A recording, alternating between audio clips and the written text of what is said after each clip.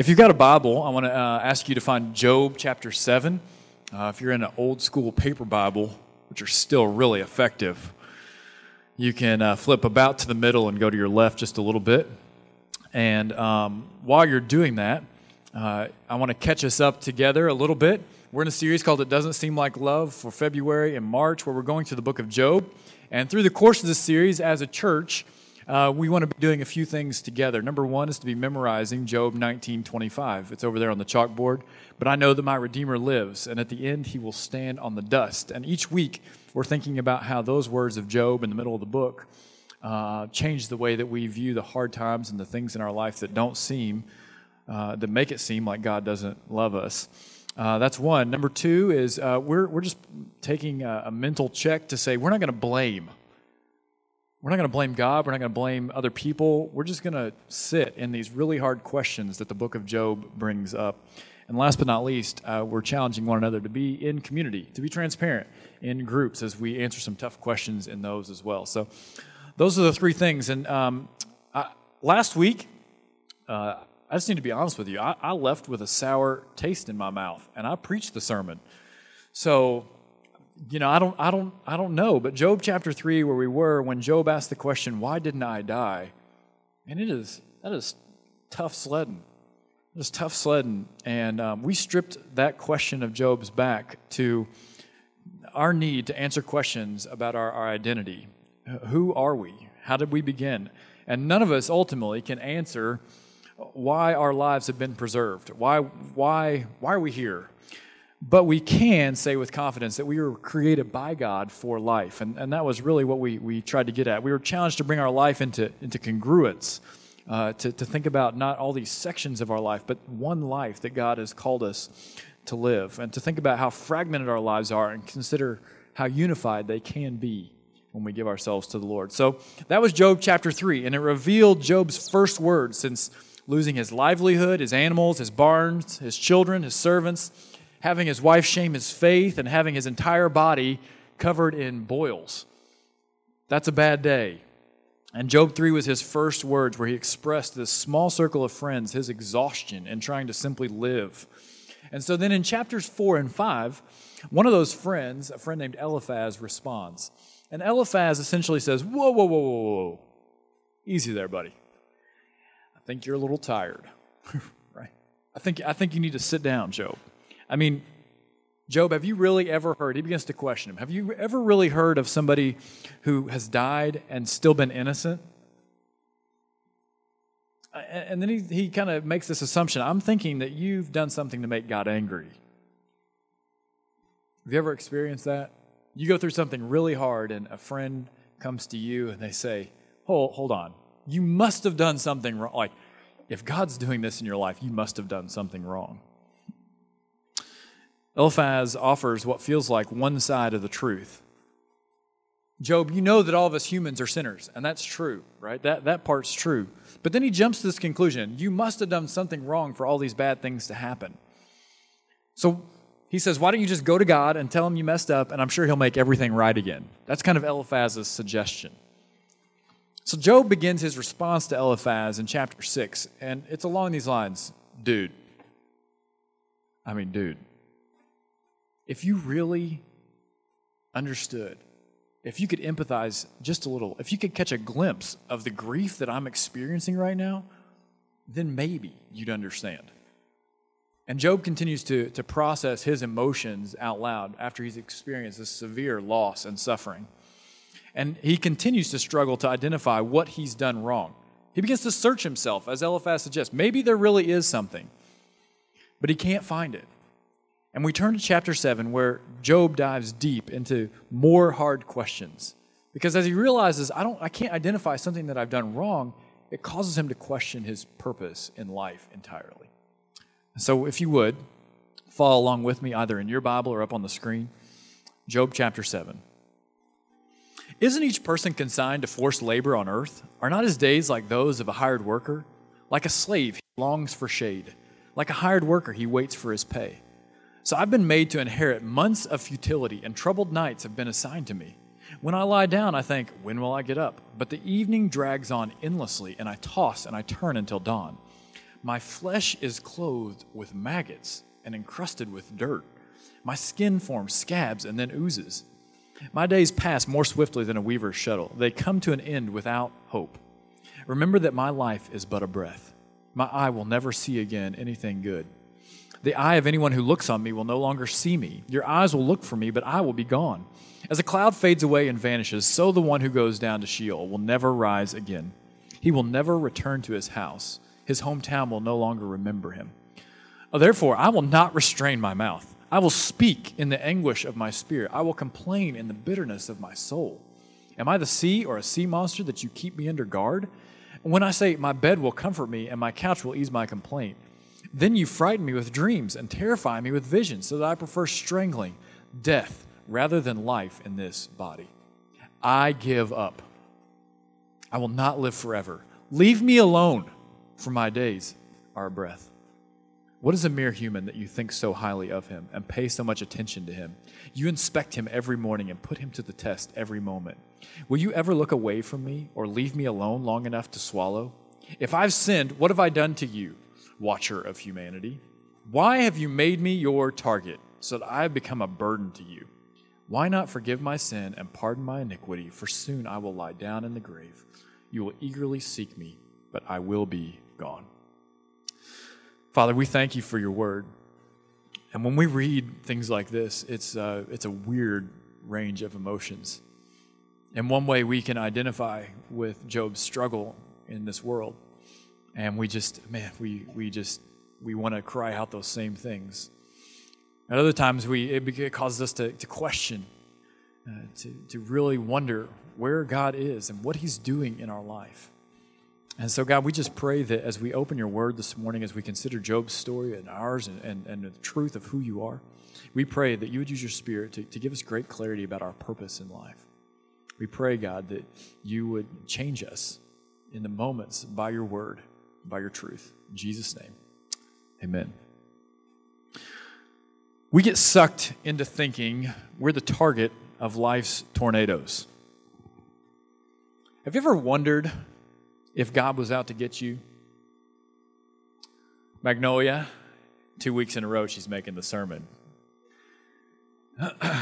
Magnolia typically is a child that wants to be played with and given attention to all the time. And if you don't give her that attention, she is like a tornado. But yesterday, there was a strange moment in our house. She'd been doing her typical tornado things, and Caitlin and I were sitting on the couch, and she had climbed up in a chair at the kitchen table. And I look over, and she's got an ink pen and a piece of paper. And I hear the pen on the table. I said, Magnolia, what are you doing? No help me. No help me. No help me, Daddy. Okay. And that was her sign, that she was doing something that she didn't want me to be involved in. Don't help me, Daddy. The complete opposite of what it usually is. How do we get to that point? How did Job get to that point in chapter 7 where he says, why have you made me your target? I'd rather you just not pay attention to me, God. Don't help me. Just take your eyes off of me and let me be me for just a minute. How do we get to that point? And how did Job get to that point? Chapter 7, I think, shows us this spiral, this downward motion that Job goes through, this train of thought that caused him to eventually lose sight of his purpose as a human being. Last week we talked about our origin and how we were created for life, but just being created for life doesn't tell us what our purpose is. What is the purpose of that life? So Job begins the chapter and he questions his work. He says in verses 1 and 2, isn't each person consigned to forced labor on earth? Are not his days like those of a hired worker? Like a slave, he longs for shade. Like a hired worker, he waits for his pay. If you think about Job's story, Job had been working all of his life to build up his flocks and his herds. He'd built this empire, really, and in a moment, it was all gone. It caused him to question the purpose of his work. Like, I worked so hard, and for what? And as he begins to have that question, he follows that train of thought, and then he has this reality check. In verse 7, he says, remember that my life is but a breath. my life is but a breath. When we face hard times, we realize how short and how precious life really is. When we hear about devastating things like the helicopter crash that took Kobe and Gianna Bryant's life and others, we realize how precious life is. There's this reality check when things are hard, that life is real and life is short. And as Job begins to process that, he says, well, is my work, like, what's the purpose of my life and my work? Oh man, life is really short. And then he makes this shift in verse 16. In verse 16, he says, I give up. I will not live forever. Leave me alone, for my days are a breath. And he moves into this idea of indulgence. Because when we realize that time is limited, we think, well, I might as well pursue my desires. I might as well pursue what I want.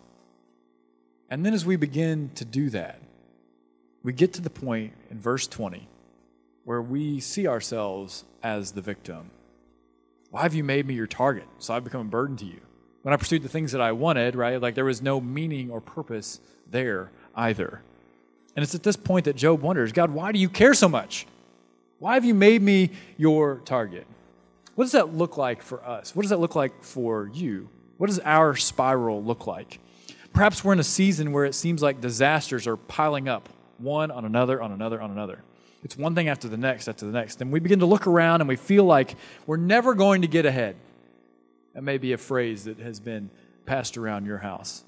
You look around and you feel like the laundry will never be caught up. The house will never get to the state that you want it to be. You begin to think, I'll never have enough to actually retire. I'm not going to be able to do enough to get into the college that I want to go to. We look around, and as a church, we even think about the lostness in Shelby County, and we think, you know what, no matter how much we do here at CCC, people are still going to be lost in Shelbyville. No matter how many Love Shelbyville days we have, people will still struggle with addiction or hunger or poverty. And we begin to question, just like Job did, if the work we do doesn't keep us from experiencing hardship, then what's the point? If all the hard work that we put into our lives doesn't actually protect us from anything, then what is the point?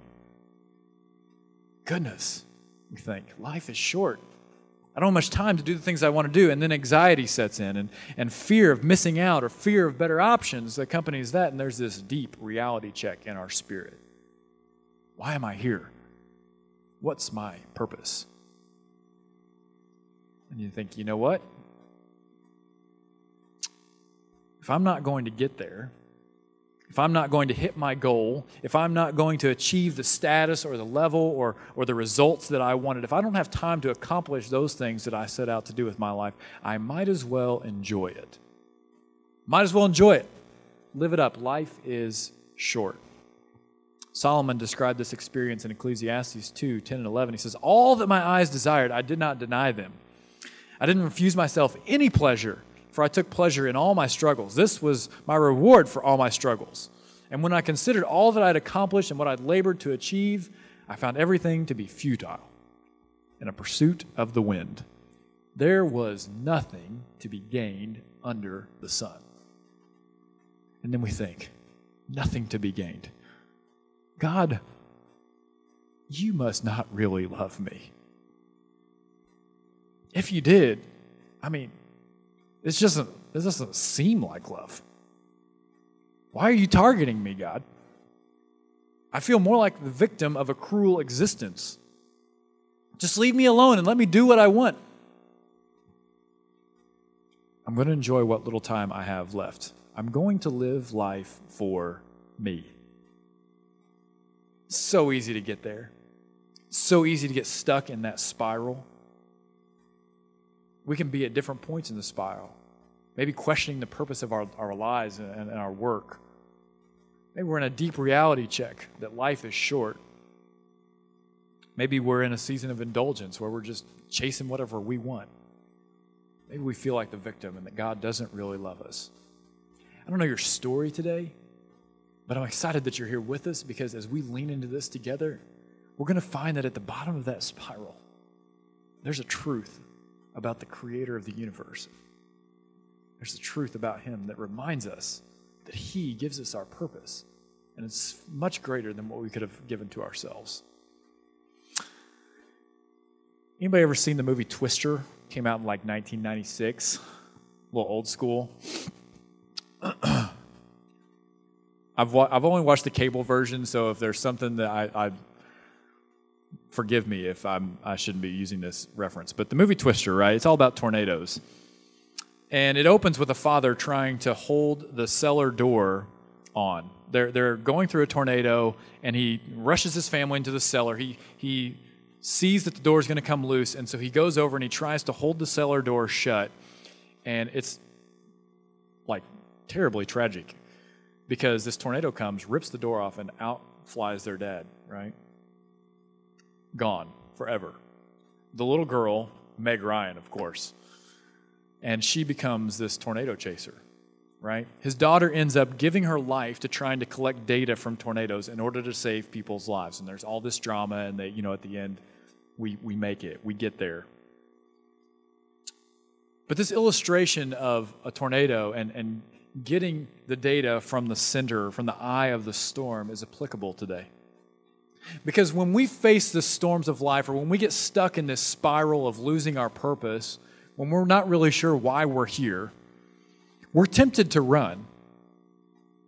We're tempted to think that we can outrun the storm. We're tempted to think that we can outlast it, that we can hold the door on the cellar.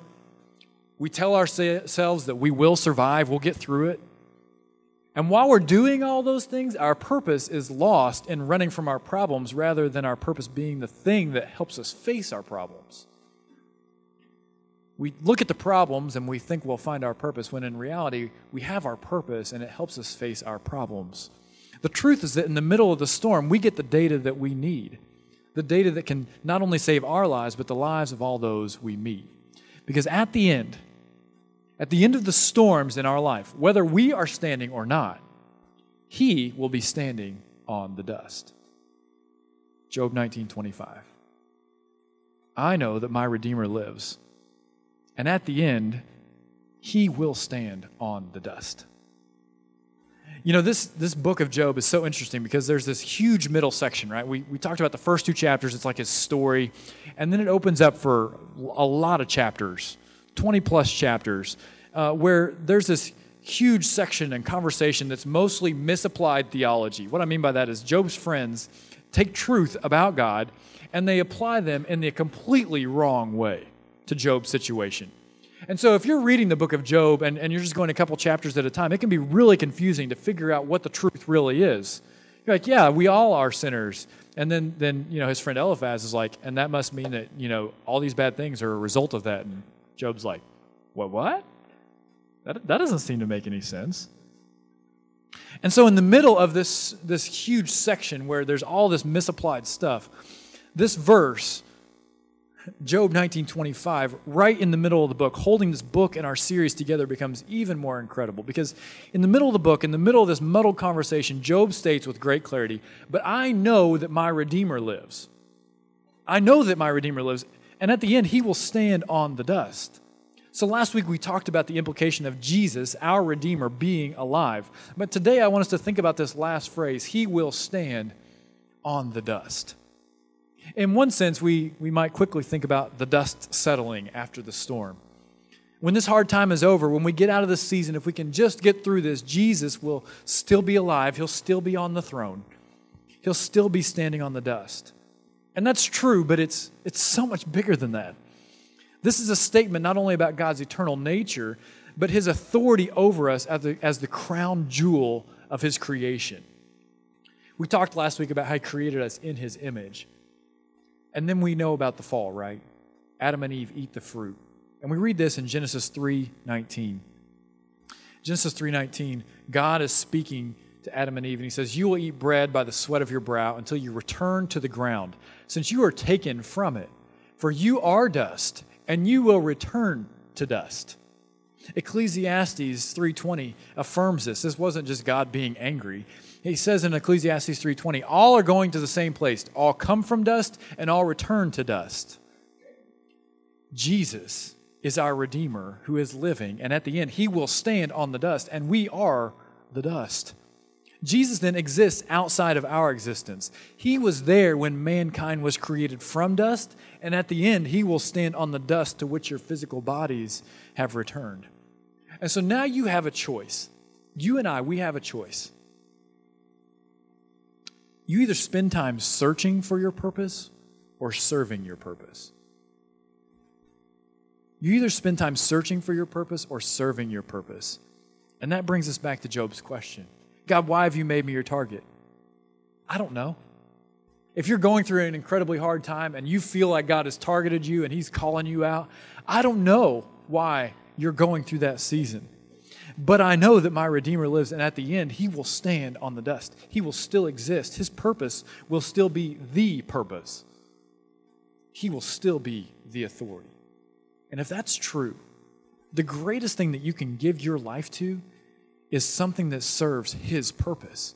Something that will last not only after you die, but will last forever, because at the end, he will be standing on the dust. It's only because of Jesus, only because of him, that the pain that you and I walk through can become a part of our purpose. George Mueller is one of my favorite people in history. George Mueller cared for 10,024 orphans during his life. That's mind-blowing. Almost as many people as are in the city limits of Shelbyville, George Mueller cared for that many orphans. And it all started, his first step into orphan care was preparing his home to house 30 girls. That's a saint. I don't care, like that is a saint right there. Throughout the course of his life, he established 117 schools that educated more than 120,000 students. He was an incredible man. It's impossible to know how many of those kids came to know Jesus as their Lord and Savior as they came through an orphanage or a school that George Mueller worked hard to develop. And the gospel was at the center of it all. Each child learning as an orphan that Jesus loved them and had adopted them into God's family. If that wasn't enough, at age 70, he began a 17-year mission trip that took him to over 35 countries to share Jesus. So lest you think it's too late in life, George Mueller set out at 70 and went to more than 35 countries to share Jesus. You know, we share the highlights of people's story like George Mueller, but we often don't talk about the other parts. At age 14, George Mueller himself lost his mother. He lost his mother. The pain that he alleviated for so many as orphans was the exact pain that he had once experienced himself. At age 16, he was thrown in jail because he was not paying his bills as a 16-year-old. At age 20, he went to a school to be a preacher, not because he loved Jesus, but because he saw it as a way to make a good living. The Lord radically changed his life during an in-home Bible study, and the rest is history. So many people in our world serve great purposes. We look at their lives sometimes with envy, but we often forget that their purpose was found in the midst of their pain. George Mueller said this, "My business is with all my might to serve my own generation. In doing so, I shall best serve the next generation, should the Lord Jesus tarry. The longer I live, the more I am enabled to realize that I have but one life to live on this earth, and that this one life is but a brief life for sowing in comparison with eternity for reaping." Isn't that so good? That this one brief life we have, if we'll just give it to serving the Lord's purpose, we will find great purpose, not only in this life, but then we will reap for an eternity the blessings of being with the Lord Jesus. So today, I want to challenge you and challenge me to not just survive the madness of life, but to serve your Maker. Serve your Maker. And as you serve your Maker, the madness just becomes a part of the purpose. Ecclesiastes 9:10 says, "Whatever your hands find to do, do with all your strength, because there is no work, planning, knowledge, or wisdom in Sheol where you are going." The writer of Ecclesiastes encourages, there's an urgency to just doing what's in front of you. Do whatever your hands find to do. Paul affirms this same idea in Colossians 3:23 and 24 when he says, whatever you do, do it from the heart as something done for the Lord and not for people, knowing that you will receive the reward of an inheritance from the Lord. You serve the Lord Christ. So I want to ask you to do a mental audit with me for just a second. I want you to answer this question. What do you do? It's a question that we get asked often. What do you do? What do you answer in your head when I ask you that? What do you do? All right, you got it? Now I want you to ask yourself this question. Do I do what I do for the Lord? Do I do what I do for the Lord? Or do I do what I do for other people so that they'll see me achieving? Do I do what I do for the Lord, or do I do what I do for me to make myself feel better? To try and find purpose by myself? Do you do what you do for the Lord?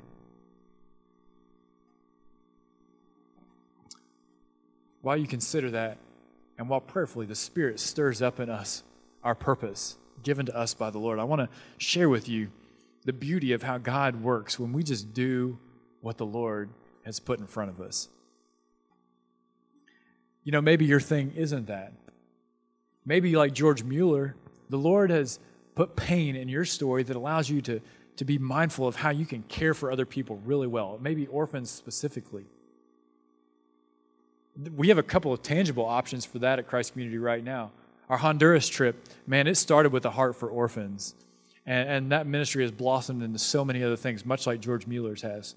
There's a few more spots on that team, and Dave Sullivan or Kenny Mattingly, they can hook you up with that. As we get going on that. There's another really cool thing that's coming.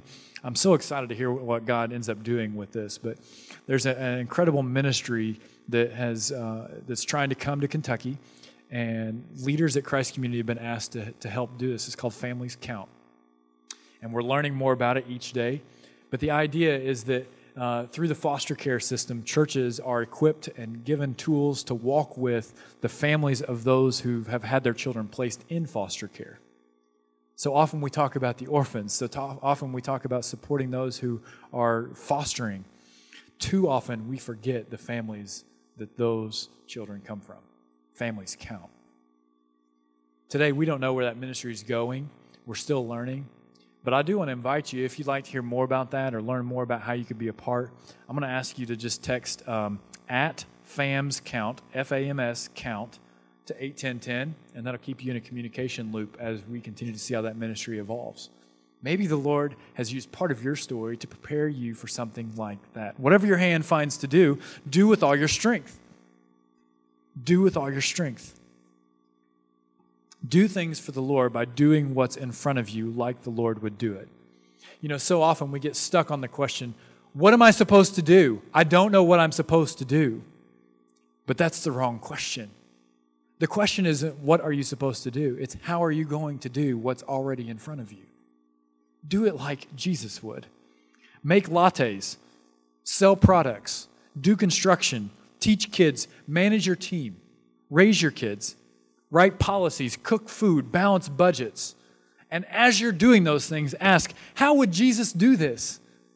Jesus, what would you do in this moment right here? How would you serve this coffee?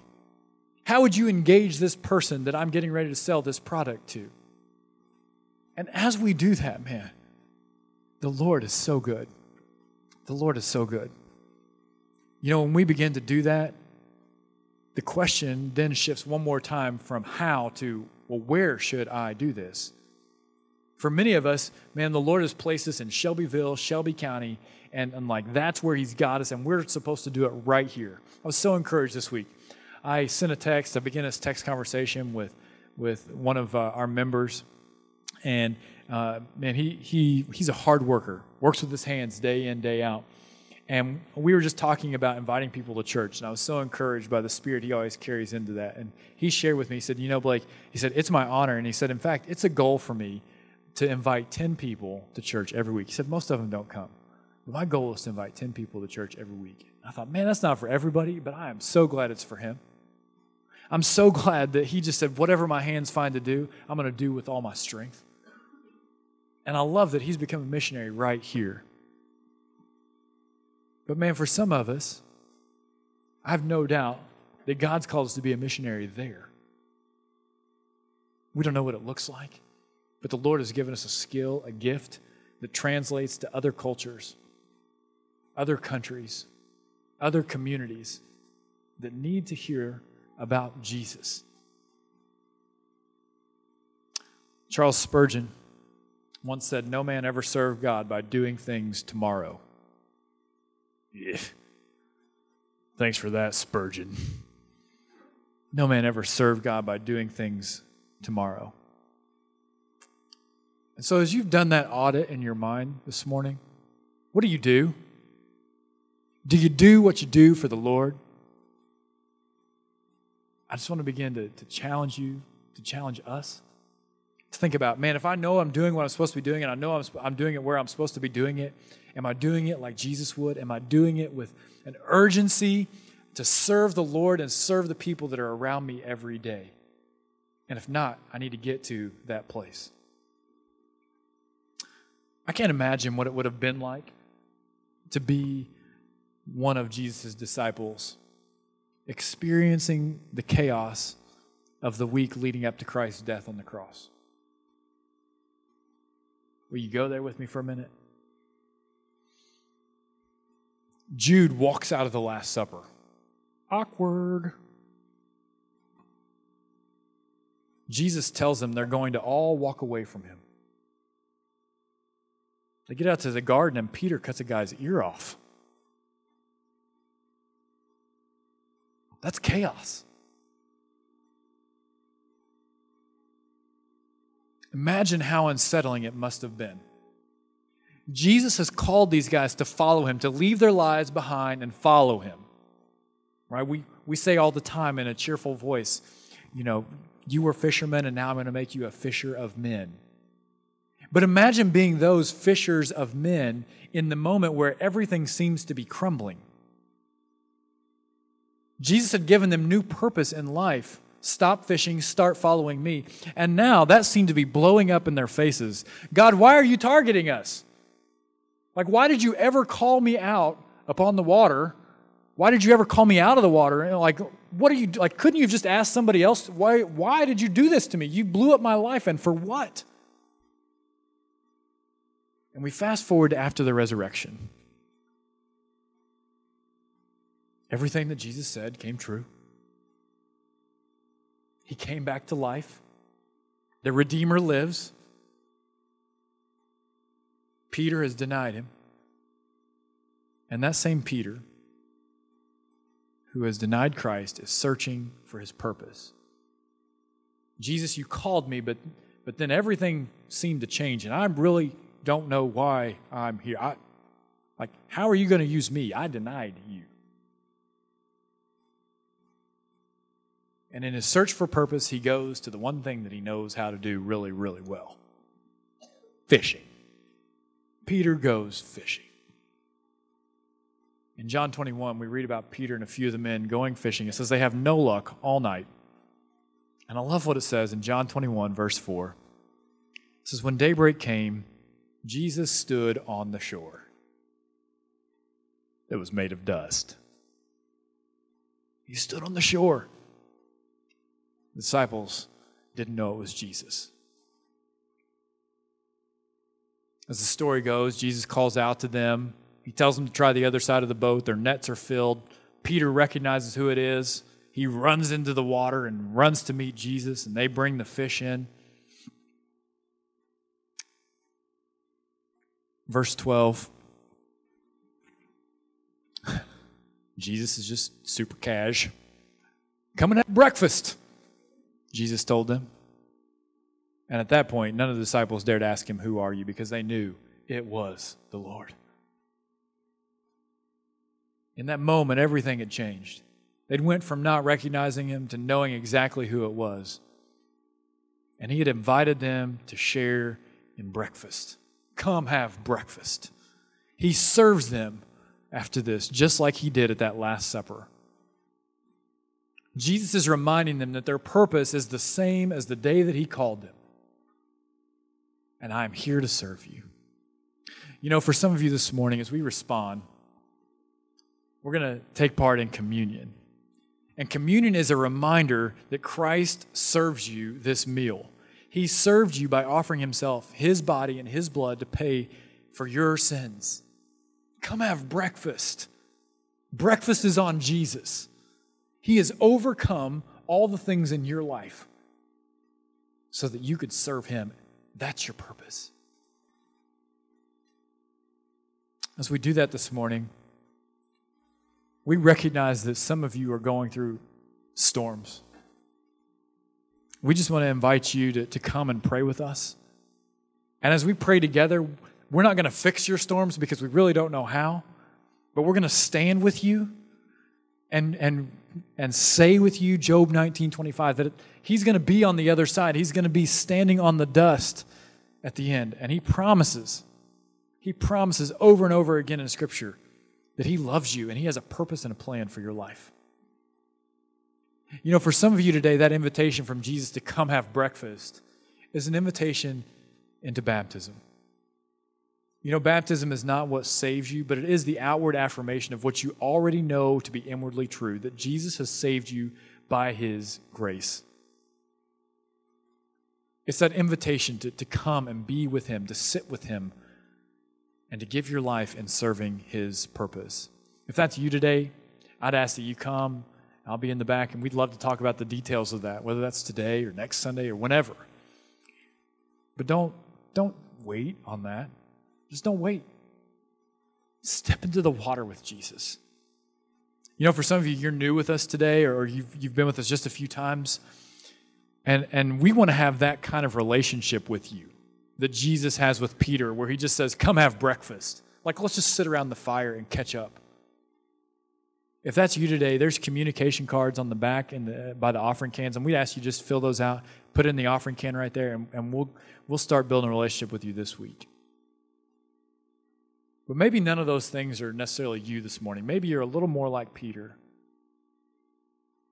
Because you see, Jesus, even as he invites them to breakfast, he knows that Peter needed more. Peter still had questions about his place. He still had questions about his role on the team. He still had questions about his purpose. Those questions about why he was here and what he was supposed to do ran really, really deep. And so after breakfast, Jesus takes Peter aside, and 3 times he asks him, do you love me? Peter says, yes. And Jesus says, feed my sheep. That's your purpose. Feed my sheep. He's saying, since I've served you, Peter, serve me. Don't just survive the madness, serve your Maker. Whatever your hand finds to do, do it. And then at the end of that conversation, he reaffirms the same calling that he put on Peter's life several years earlier. Follow me. Just follow me. Today, maybe the Lord has reminded you of your real purpose in the work that you do. And if that's you, man, return to work tomorrow with new life and new urgency to serve the Lord in it. Find Jesus in everything you do. Just make people, make them know that Jesus is shining through your life. But for some of you, you're like Peter. And maybe today the Lord is calling you to something more, and you don't know what that is. But he's saying to you, feed my sheep. He's calling you to ministry of some kind. And if that's you, man, you don't have to know what it looks like. I don't know, you might see yourself as a church planner, as a missionary. You might see yourself as a worship leader or a youth leader or some other kind of church leadership. You don't have to know the specifics. But if the Lord is calling you, I want to ask you to come and share that with us in the back this morning. And we'd love to just celebrate that with you and walk with you as the Lord clarifies your calling and reveals more about that to you. Yes, we are missionaries in the here and in the now, but there are certainly times when the Lord, just like he did with Peter, calls us to more. And so we want to make that same invitation to you this morning. Come have breakfast. Follow Jesus. Let's serve our Maker. You know, the Lord has targeted you because he loves you and he has a plan for your life. And so today, I just invite you to step out of your storm and step into the plan that God has as we respond this morning. Let me pray for us as the band comes and as we respond together.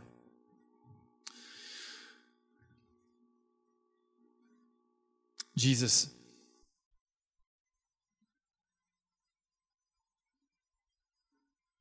thank you for redeeming our lives. Thank you for being alive. But more than that, thank you for being the authority. Thank you for standing on the dust at the end of all these things so that we don't have to try and be our own authority, but that we can just love, like we can just trust you. And yet that's so hard for us. And so, Father, I pray that through your Spirit, through your word today, you would help us to trust you. Whatever it is we need to trust you with. Maybe we're trusting you for the very first time with our salvation. We're saying we place our life in your hands. Maybe we're trusting you to take the step towards baptism. Maybe we're trusting you to as we take a step towards ministry. Maybe we're trusting you to help us be missionaries in our everyday lives. Whatever it is, Lord, man, help us to trust you more.